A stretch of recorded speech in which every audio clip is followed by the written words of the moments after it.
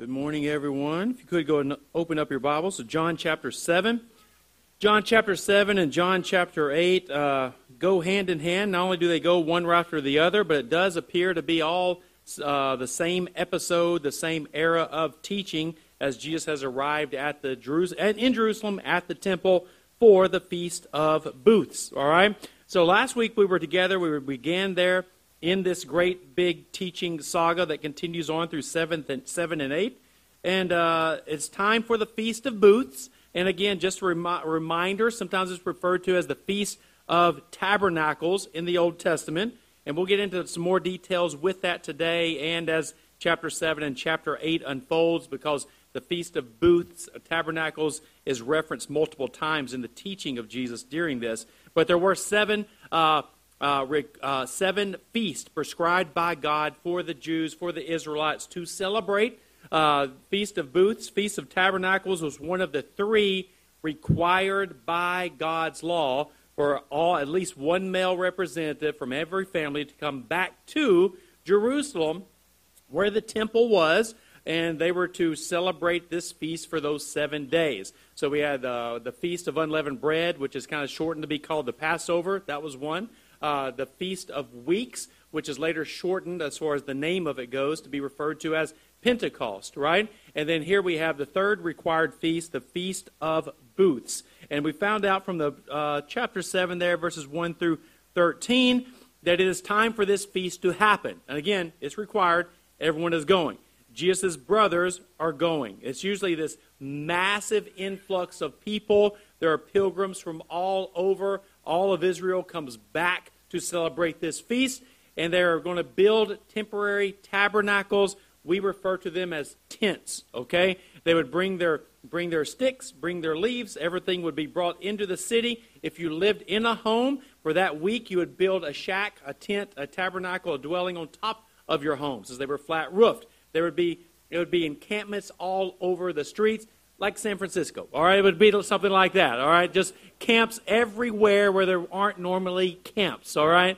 Set out everywhere. So that's kind of what the area would look like. Probably better, since everything's natural looking there, and limbs and sticks, right? But anyway, that's what was going on. The brothers are on their way. They asked Jesus, is he going to go? Because they want him to be better known and more popular. But we find out that their motives aren't the motives of God or of Jesus Christ himself, of course, because they're not believers. He says that the world hates him, and Jesus says that, but the world does not hate the brothers. Why not? Because they were unbelievers, John tells us. The world loves its own, but the world hates Jesus. And we also looked at the fact that even though they were not believers, did they become believers? And yes, they did. We find them there in the book of Acts at the very opening, the 120 believers that are listed as the day of Pentecost approaches. His brothers are all there, and they are believers. James and Jude go on to write two contributions here to our New Testament, right? So they do become believers. And we took note to remember that those in our life who we've tried and continue to get the gospel out to them that are unbelievers now, we don't just write them off as going to be unbelievers for the rest of their life, right? I mean, Jesus, they grew up with Jesus. They knew Jesus. He is in front of them much of their lives together, and yet they did not believe.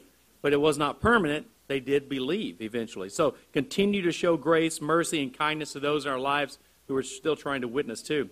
Also, we noticed last week the Jews wanted to talk about Jesus to some degree, right? And this is huge news because there is someone performing signs, miracles, and wonders. This is unheard of. In the life of these Jews, this is just unheard of.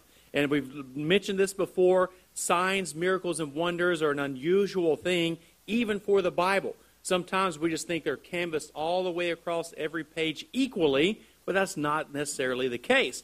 We find that God would authenticate a prophet, validate that prophet, like he did to Moses, gave him 3 signs to go back and tell Israel and tell the Egyptians to show them that he is a messenger from God. We saw Elijah do 7, Elisha do 14, and then you get to Jesus, and there's so many that John says he can't record them all. There's just so much going on. So these miracles, everyone's talking about this. Jesus had just fed the 20,000-something people. had massive following. Then he began to teach, and then they went away. Now we fast forward 6 months later, and he's going to come into Jerusalem, and people are talking about these things. Hey, did you hear, right, that he multiplied the food? This guy had just a couple of fish and a couple of pieces of bread. Next thing you know, 20,000 are fed. Did you hear about the blind eyes being opened, the deaf ears? Did you hear about this? Did you hear about that? And they're talking about him. And some are thinking he might be the Messiah, but we also find out later in the chapter 8 that no one wanted to talk because they fear the Jews, like we went over last week, but also they would be kicked out of the synagogue. In other words, they would be what we would consider excommunicated, which was huge, right? The synagogue, these people in authority, had the keys to the kingdom, you might say. Here's the temple, here's the Sanhedrin, here are those in charge of the synagogue, they're in charge of everything. Your sacrifices have to go back to them. Your relationship with God, it goes through that vein, right? And now they say, if you say that Jesus is the Christ, or think he's the Messiah, or talk about that, you are done. You're gone. So they're all back in Jerusalem now. They want to talk about Jesus. They wish the authorities would weigh in because he's doing these signs. Clearly God is with them, as Nicodemus found out. But they're fearful. And we also took note of that we need to watch out for ourselves what makes us fear speaking openly about Jesus Christ. And there are multiple reasons that sometimes fear gets the best of us that we need to overcome. All right, with that said, we kind of set it up for today. Let's look at verse 14, and we'll go through verse 24 today. About the middle of the feast, Jesus went up into the temple and began teaching. The Jews therefore marveled, saying, "How is it that this man has learning, when he has never studied?" So Jesus answered them, "My teaching is not mine, but his who sent me. If anyone's will is to do God's will, he will know whether the teaching is from God or whether I am speaking on my own authority. The one who speaks on his own authority seeks his own glory, but the one who seeks the glory of him who sent him is true, and in him there is no falsehood. Has not Moses given you the law? Yet none of you keeps the law. Why do you seek to kill me?" The crowd answered, "You have a demon. Who is seeking to kill you?" Jesus answered them, "I did one work, and you marvel at it. Moses gave you circumcision, not that it is from Moses, but from the fathers, and you circumcise a man on the Sabbath. If on the Sabbath a man receives circumcision, so that the law of Moses may not be broken, are you angry with me because on the Sabbath I made a whole man's body well? Do not judge by appearances, but judge with right judgment." Let's pray. Heavenly Father, we worship you today. We thank you, God, for the great opportunity to come together, to fellowship with other believers, Lord, to draw strength from one another, to feed upon your word, and to focus our mind's attention and our heart's affections on Jesus Christ, the Savior that you have sent to save us from our sins, to rescue us from the wrath and curse that we deserve for our sins, and to give us eternal life, justification, atonement, forgiveness of sins through faith in Christ and Christ alone. And that is the name we pray today. It's his name we pray. Amen. All right, let's look back there at verse 14. Verse 14 says, about the middle of the feast, Jesus went up into the temple and began teaching. All right, now we know the Jews were looking for him to kill him. And the kind of the way you would picture this is on the first day of the feast, basically 100% of the people would be coming in and would be done. They have to set up their shop. They have to set up their camps. If you hold your place there, turn over to Leviticus 23, verse 40 through 43, we find that this part of this mandatory required feast of God is that they camp out for 7 days in these tents. And again, this is kind of a reenactment of God's provision for them as God removed them from Egypt. They wandered in the desert, but God continually provided for them. And they lived in tents at that time. And also, the dwelling place of God was in a tent that they moved when God told them to move. But Leviticus 23, look at verse 40 through 43, some of these requirements. "And you shall take on the first day of the fruit of splendid trees, branches of palm trees, and boughs of leafy trees, and willows of the brook, and you shall rejoice before the Lord your God 7 days. You shall celebrate it as a feast to the Lord for 7 days in the year. It is a statute forever throughout your generations. You shall celebrate it in the 7th month. You shall dwell in booths for 7 days. All native Israelites shall dwell in booths, that your generations may know that I made the people of Israel dwell in booths when I brought them out of the land of Egypt. I am the Lord your God. So here are the requirements. They are to bring these branches and these types of trees. They're willowy, leafy, and create these structures. They are to live in them for how many days? 7, right? If everyone asks you a number about the Bible, say 7, 3, or 40, you're going to get it, all right? But how many days were they to live in it? 7 days. They're supposed to live in these booths. Now, interesting here, and we're going to get to this as we approach more on the Sabbath coming up today, and then chapter 9 as well. But 7 are required. How does Jesus Christ himself remain perfectly righteous and perfectly obedient to God, yet does he fulfill the 7-day requirement for this feast? His brothers came, and they all got their own time to meet this requirement, but did Jesus? And we find out here from verse 14, that we're covering today, about the middle of the feast, Jesus went up into the temple and began to preach.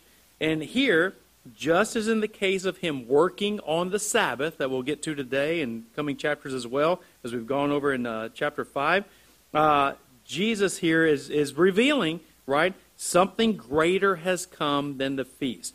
The God-ordained feast, the Sabbaths, and all these things pointed to the future person and work of Christ. And to put this into context in a little more detail, remember our Colossians passage. Go back over there with me. Colossians 2. We're done in Leviticus. Hold your place in John and turn over to Colossians. Colossians 2, 16 and 17. So what we find is in the old, and this really helps you. You need to understand these things, because you could easily, if someone didn't know how to interpret the Bible, the Old Testament, in light of the New Testament, they could easily come to you right now, read Leviticus 23, verse 40 through 43, and say, why did you not go to Jerusalem?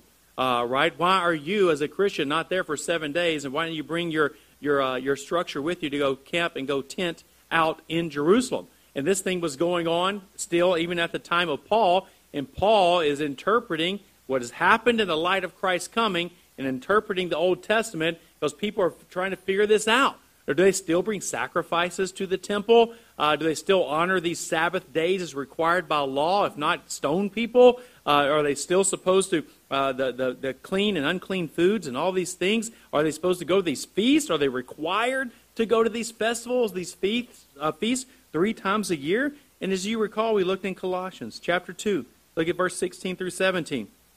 Paul lays it out clearly. He says, therefore, let no one pass judgment on you in questions of food and drink, or with regard to a festival or feast, or a new moon, that would be the sacrifices that they had on every first of the month, or a Sabbath. These are a shadow of the things to come, but the substance belongs to Christ. So this really helps clarify even what we're looking at today. We have a feast, a required feast. All of Israel is there. Jesus comes in the middle of it. All right?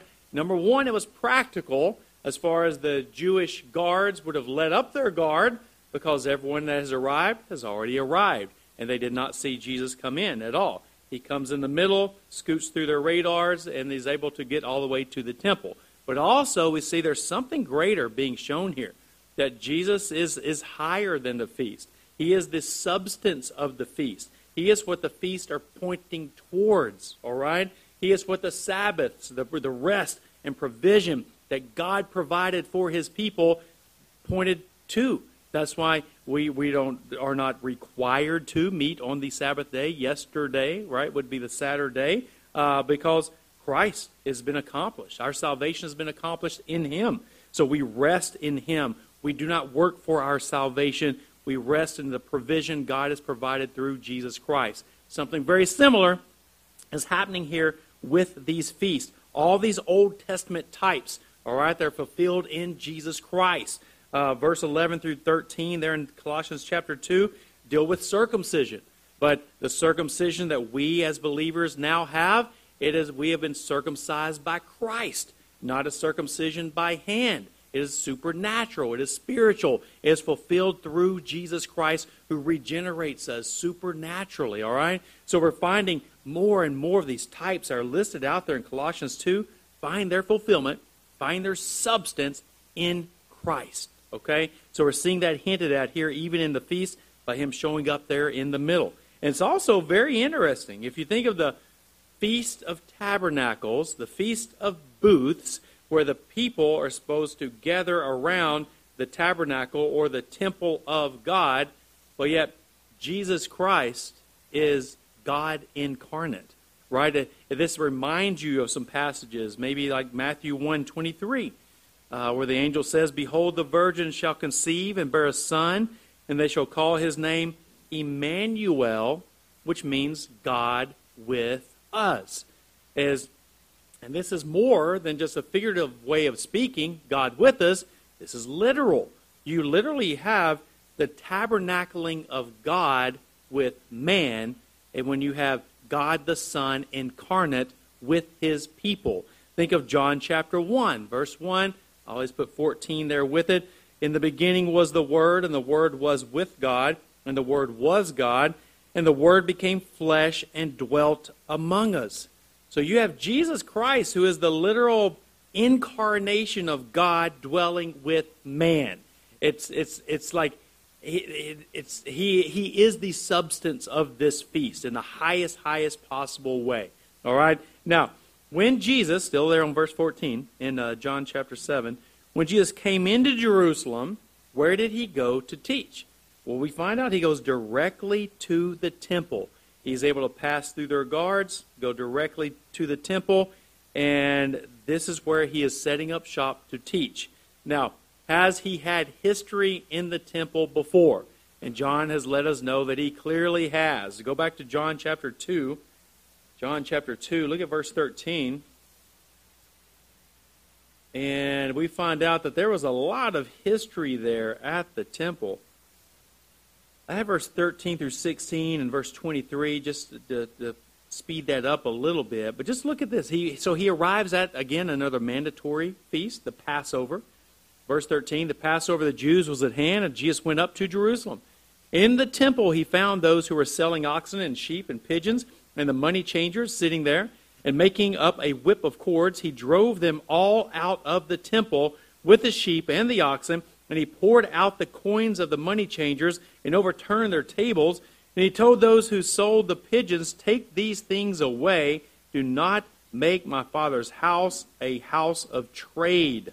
All right, so we find that there. There's definitely a lot going on. He's got the attention of everyone. Look at verse 23. Just skip over to there. "Now when he was in Jerusalem at the Passover feast, many believed in his name when they saw the signs that he was doing." Okay? Now go back to John chapter 7. Now keep all of that in mind, because here you have the worst possible scenario happening for the Jews. They knew this is not. John covers a very short time in the life of Jesus. We're getting to where it's just going to be a few months. Most of the book is just a few months of his life. Even chapters 7 and 8 are just a few days of his life. But this last Passover that had happened. They knew who Jesus was.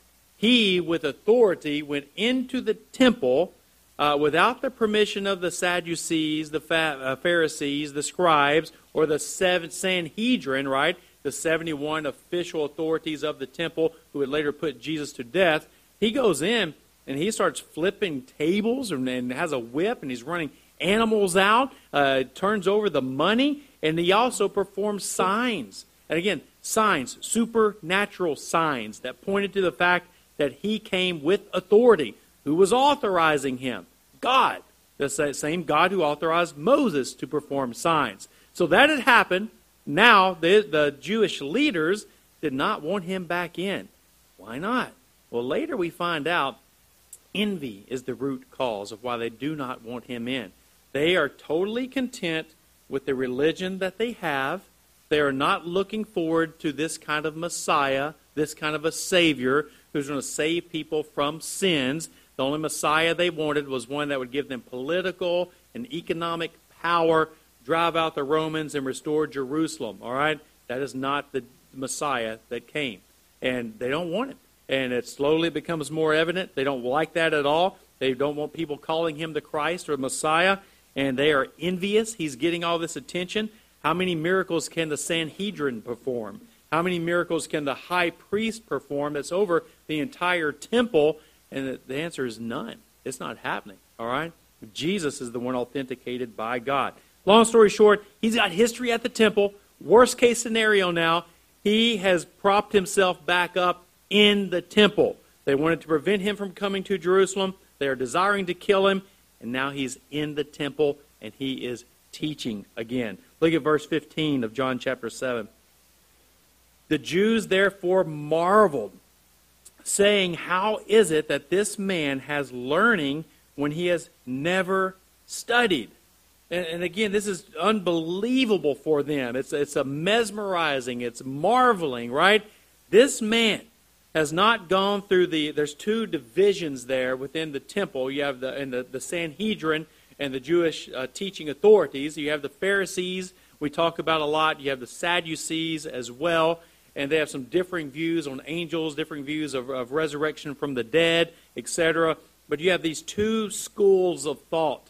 And they have their own scribes. And they have their own big-name teachers as well. And now you have Jesus who has set himself up at the temple, the prime time, the feast that is required by everyone to attend. And he is teaching. And these Jews, when it says Jews here in verse 15, these are the Jewish authorities. All right? And they're asking, why, how can this man do this when he's never studied? He hasn't gone through, there are Pharisees or Sadducees. Have they gone to your school? No, not my school. Has he gone to yours? No. How does he know these things? How does he have such access to the Word of God, know the Word of God so well? And if you think about even Luke chapter 2, you have Jesus back at the temple, right? His parents leave, forget he's there. They come back, and he is mesmerizing. They're marveled at how much he knows, even at the age of 12. And he's at the temple. So he has never received a formal education. Now this, keep your spot there, but look over at Acts 22, verse 3. Acts 22, verse 3. I want you to see kind of the Jewish thought, how this is supposed to go down. You're supposed to go through and be trained and discipled by these Jewish teachers, these Jewish authorities, and come up under their tutelage and be their protege, and eventually you could replace them as they die off or as they get old enough, and you would become the teacher. But you got to go through the system, right? Who do we know in the Bible that was going through such a system? It's Paul or / Saul. In Acts 22, the riot there at the temple happens, and they're getting hold of Paul, and Paul has to lay his case out before them to try to get a little respect to get them to stop before he can share his testimony. So look at Acts 22, verse 3. He says, this is Paul speaking, I am a Jew born in Tarsus in Cilicia, but brought up in this city, educated, this is the way it's supposed to have happened, educated at the feet of Gamaliel, according to the strict manner of the law of our fathers, being zealous for God as all of you are this day. Now this is the expectation. This is what a lot of the Jews are marveling. They said, where has this man studied? How does he know such things? Jesus has no name to drop like Paul did. He can't say, well, Gamaliel. And everyone goes, whoa, he said Gamaliel, all right? That is the name. And that was the name. The Pharisee to sit under, to learn from, that was the name. Jesus has no name to drop. He has no school of thought to drop. I'm not Pharisee, not Sadducee. What does he say instead? Well, we look at verse 16. We see that he has a higher education. All right. Jesus answered them, my teaching is not mine, but his who sent me. So we find out his education is his knowledge, his words, his teaching is from the one who has sent him. It is directly from God the Father. There is no training. He's speaking the words of God. And he's speaking them directly. The Old Testament prophets would say things like, thus saith the Lord. And then that was from God. Jesus is just up there teaching, and he is not having to say, thus saith the Lord, or thus saith God. Why is that? Because he is God. And that's why they also marvel at different places about his authority that he teaches with. Other scribes, teachers, Pharisees, Sadducees would cite other great teachers. They would cite Gamaliel. They would cite someone else. They would cite, Jesus just gets up and he speaks as if he is God, the Word of God, which he is the Word of God. Let's go down to verse 17, John chapter 7. If anyone's will is to do God's will, he will know whether the teaching is from God or whether I am speaking on my own authority. All right, so since Jesus had been sent by God and his teaching was God the Father's, their rejection of Jesus' teaching reveals that they actually have no desire to do the will of God.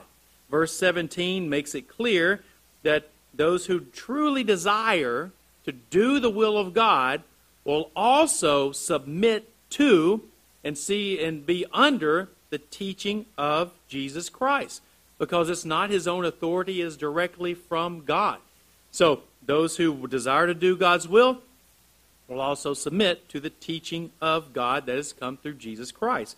This is a good point of application even today. This is still true for us today. Many people profess to be on God's side, yet they reject the teaching of Christ. What does this mean for such a person? A person who rejects the teaching of Christ also rejects the one who sent him. A person that believes that he or she is doing the will of God, yet rejects the teaching of Christ, is like the Jewish leaders. They have a false assurance of their position before God. Think about this. Those in that day, they desired to do the will of God so bad that they were willing to put God in the flesh to death.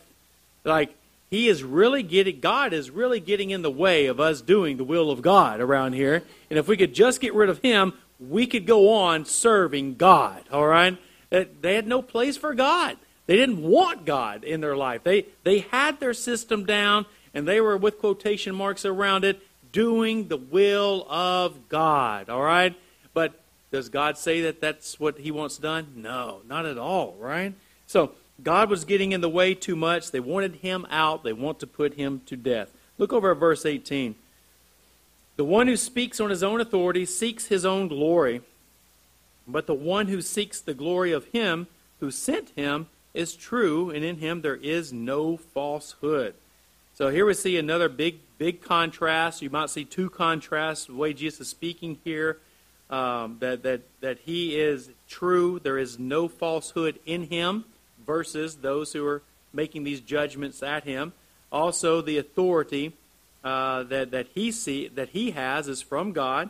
But also we see here those who speak on his own authority seeks his own glory. He's talking about them. All right, he has not arrived today to seek his own glory. He is pointing everything to God. Everything to God. To God be the glory. A true sola de gloria incarnate. That's what Jesus is doing. All glory to God. These authority figures here are speaking with authority, but they seek their own glory. They're seeking their own glory. And we find this true then. We find this true, and you'll look at some of that in your discipleship time today, but that false teachers throughout history, they prop themselves up as an authoritative figure, an authority, and they also seek more and more glory. That false teachers are glory hounds. They want more and more of it. They will use religion as a device to bring themselves attention, fame, fortune, and popularity. You guys that were able to make it to Justin Peters a few weeks back, the conference, you think of the false teachers that he brings up, and this verse really comes to mind. They prop themselves up as the authority. They're all having their supposed visions from God, their direct words from God, that they try to speak these words directly as if God had a conversation with them, and many times they will say that. Last night I was visiting with God or whatever, and they'll tell you what God told them. They're propping themselves up, right? propping themselves up as an authority. Why? To give God glory? No, to give themselves glory. So false teachers then and now doing the same thing. A good indicator of a false teacher is if the person ascribes to his own authority and seeks his own glory. Keep that in mind, all right? Not just as we read the Bible, but even for today. Those that prop themselves up as their own authority and seek their own glory. Verse 19. Has not Moses given you the law? Yet none of you keeps the law. Why do you seek to kill me? The crowd answered, you have a demon who is seeking to kill you. Now, we've covered this, and we'll keep mentioning this multiple times because John keeps mentioning it in the gospel. But the Jewish leaders like to portray themselves as sitting in the seat, sitting in the authoritative chair of Moses himself. Moses was the lawgiver, and now they are the law enforcers. During these feasts, during these Sabbaths, they're always got their eye keen. They're looking for rule violators, right? They are the law enforcers. And they're doing it not with a right judgment, as we find out, but a false judgment. Now, look at Matthew 23, verse 1 through 3. Just a quick verse, but just kind of, he says this directly there. Matthew 23, verses 1 through 3. Flip over there with me.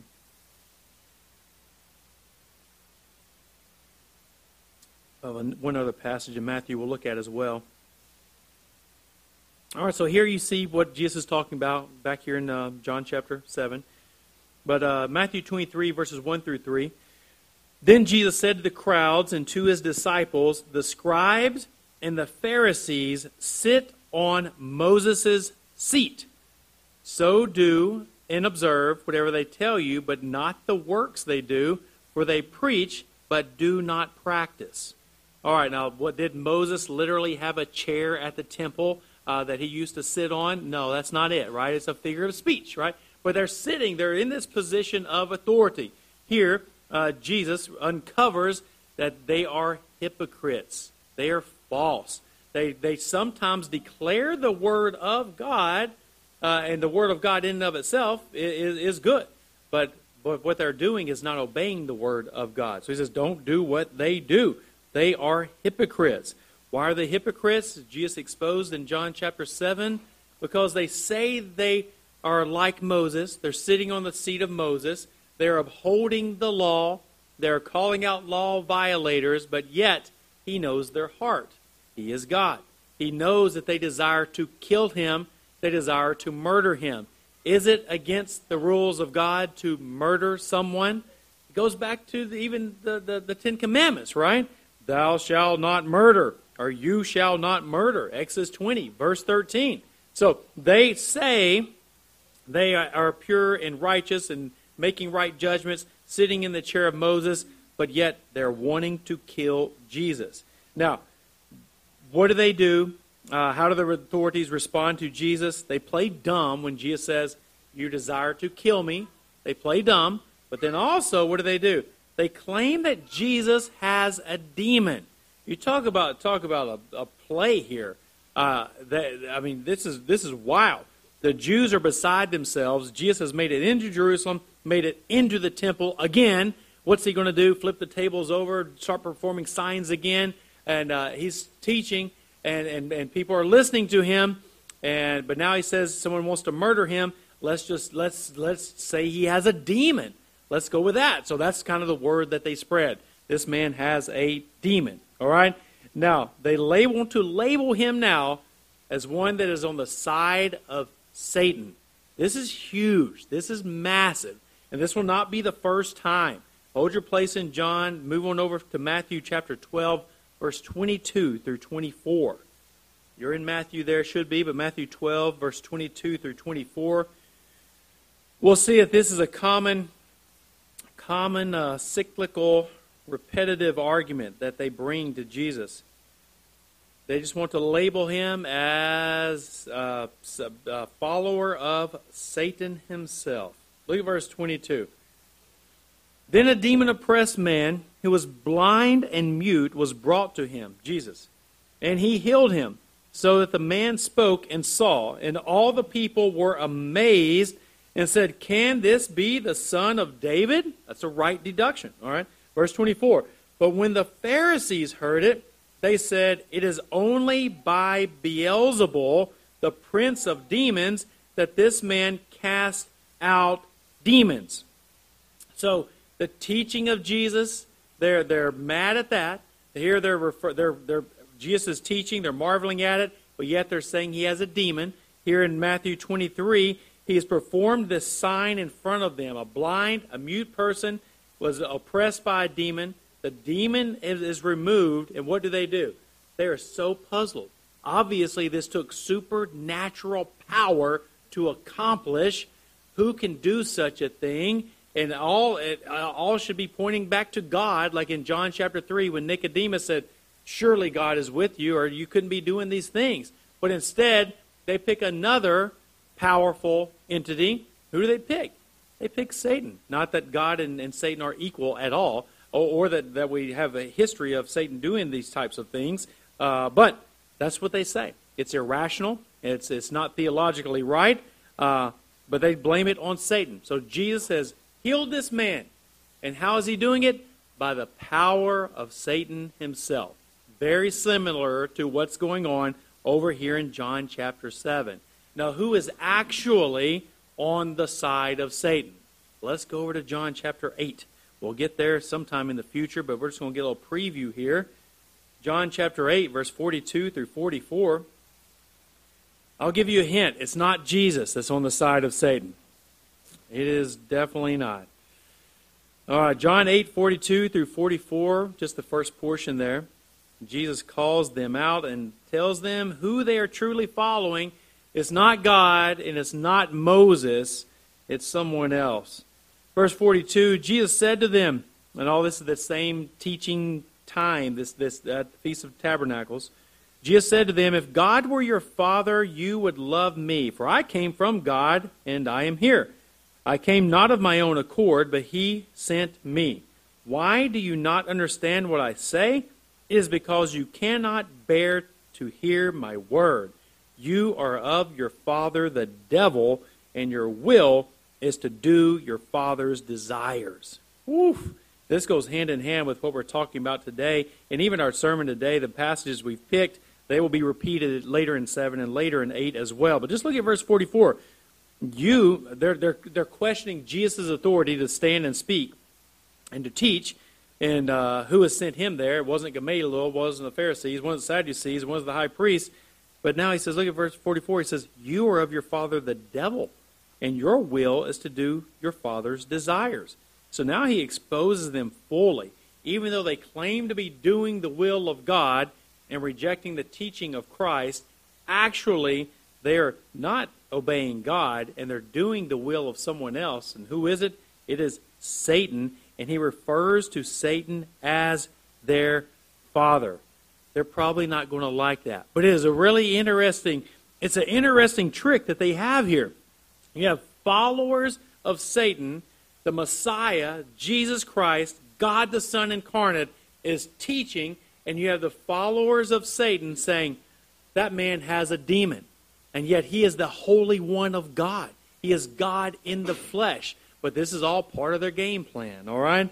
Now we know that those who often portray themselves as representing God, from what we see here, are not truly representing God.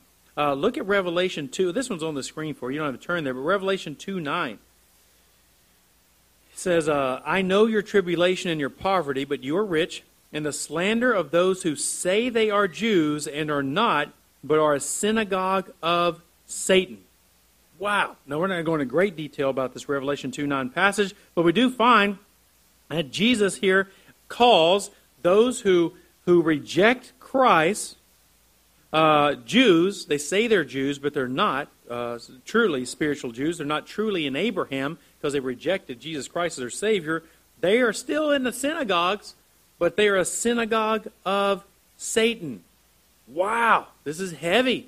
So not only does he back when he is alive on earth before the resurrection, ascension into heaven, he's saying the same things in front of them, like your father is Satan. Now he's ascended into heaven. He gives this message to John here in Revelation, and he's still saying there are synagogues of Satan.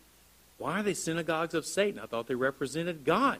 They rejected God. They rejected the Messiah. They rejected salvation. Now they are adhering to what 1 Timothy 4:1 would say is the doctrine of demons.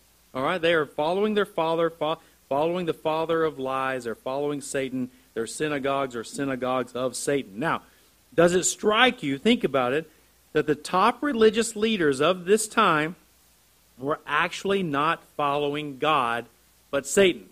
But if you ask them who they were representing, who would they say? Would they say, oh, yes, we represent Satan. This is the temple of Satan. No, they would not. They would say, no, this is the temple of God. And drop big names. We sit on the seat of Moses, right? We have Abraham as our father. And we would drop these big names. They were in this very holy site. But yet Jesus says, your father is Satan. You follow the doctrine of demons. You have a synagogue of Satan. This is huge. But yet all this is reversed that day, where they actually accused Jesus, God in the flesh, of being a demon. All right. So Satan works, not only does God work in mysterious ways, you might say, but Satan works in mysterious ways as well. And this is definitely one of them. We followers of Satan, back there, the Pharisees, Sadducees, etc., followers of the doctrines of demon, Satan is our father, we are going to try to stir this crowd up and say, actually, it's you who are following demons, and you're demon oppressed, and you, by the power of Satan, are doing these things. Very mysterious way to try to go about things here. But we do have to be careful. Satan often works through people who claim to represent God. So just because someone claims to represent God, I mean, you think about it, this is the temple of God in Jerusalem, Sanhedrin, the most powerful religious, supposedly people on the side of God, but yet, who puts Jesus to death? It is those people. They have no room for God in their lives. Verse 21, back in John chapter 7. Jesus answered them, I did one work, and you all marvel at it. Moses gave you circumcision, not that it is from Moses, but from the fathers, and you circumcise a man on the Sabbath. If on the Sabbath a man receives circumcision, so that the law of Moses may not be broken, are you angry with me because on the Sabbath I made a man's whole body well? Do not judge by appearances, but judge with right judgment. All right, Jesus is referring here to one of the last feasts that he was at, over there in John chapter 5. You want to turn back a page, you're more than welcome to. And we're just going to kind of remind ourselves. Jesus did one work he's referring to in verse 21. He's referring to those that saw that one work, which would be the Jewish authorities last time he was here. This one work is that supernatural sign where he raised a man who had been lame for 38 years. Not in lame like corny, but lame like can't walk, all right? He could not move. He couldn't get up. He could do nothing. He was by the pool. He couldn't get himself in. He could do nothing. Jesus says, speak, pick up your mat, get up, and instantaneously the man is healed. Look over at Matthew 5, 15 through 18.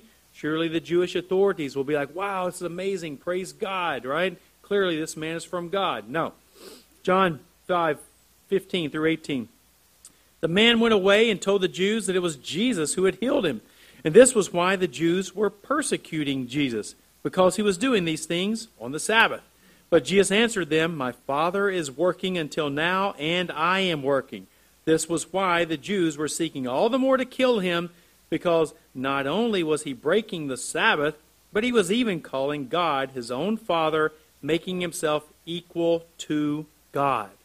Now, again, Jesus has performed this sign. No one else is doing such a thing.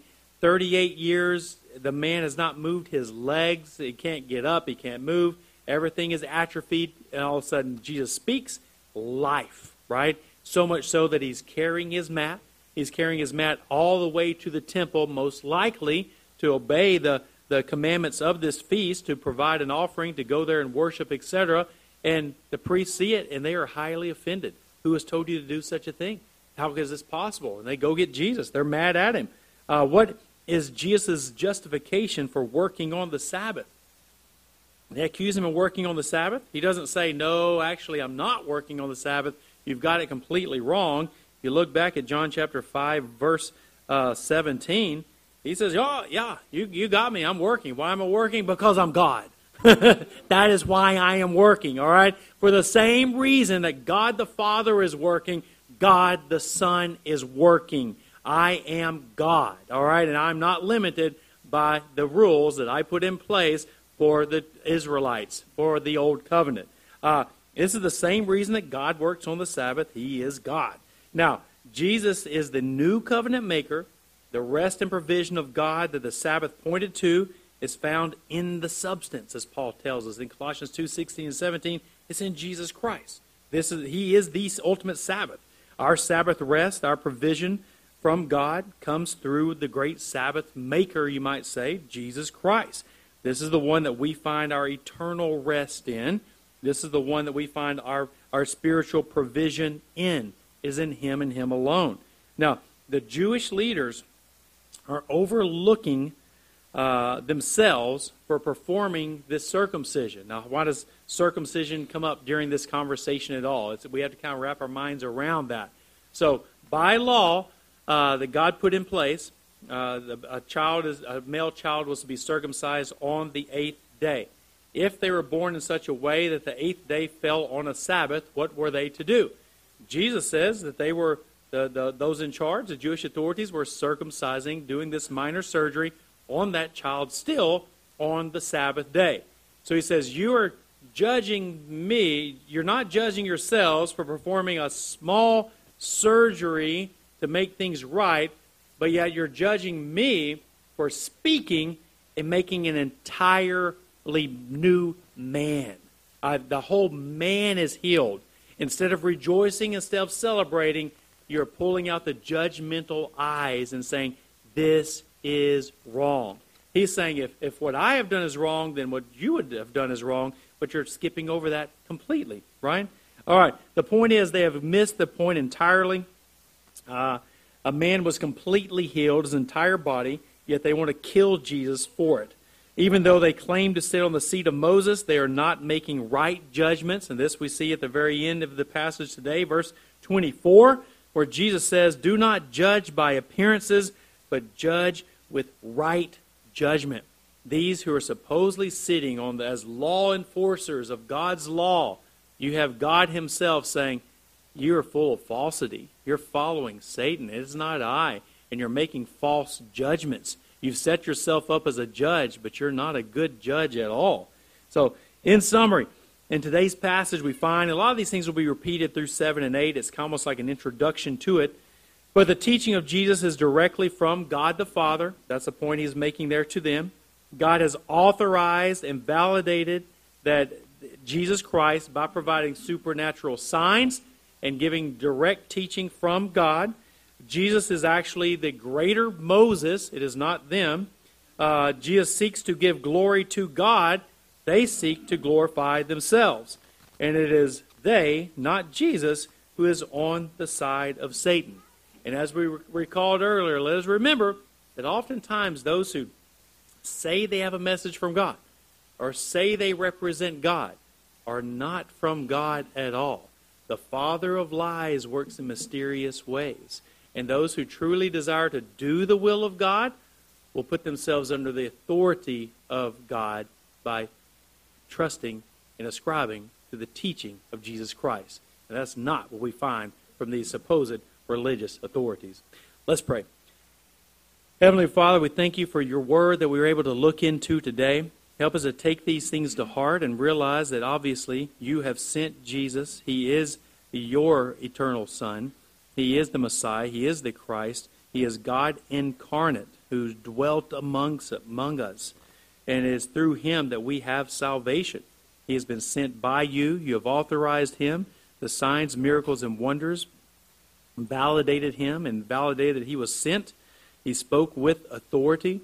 And God, help us to see that He is the fulfillment of all of these prophecies from the Old Testament, also from all these types of the Old Testament. There are the feast, the Sabbath, the circumcision. All these things are pointing forward to the one who would spiritually accomplish all of that on our behalf. And God, we don't have to bring a sacrifice to church today. We do not have to go to a priest to confess our sins. We do not have to celebrate those feasts and put ourselves in a tent for 7 days. And why do we not do these things? Because you have blessed us with Jesus Christ. We look to Him who is our salvation, and we rest fully in the work that He accomplished on our behalf. And God, help us to never think that we are contributing to our salvation or that we can contribute to our salvation, but help us to truly rest and see that we are saved by grace through the work and the person of Jesus Christ. And it's in His name we pray.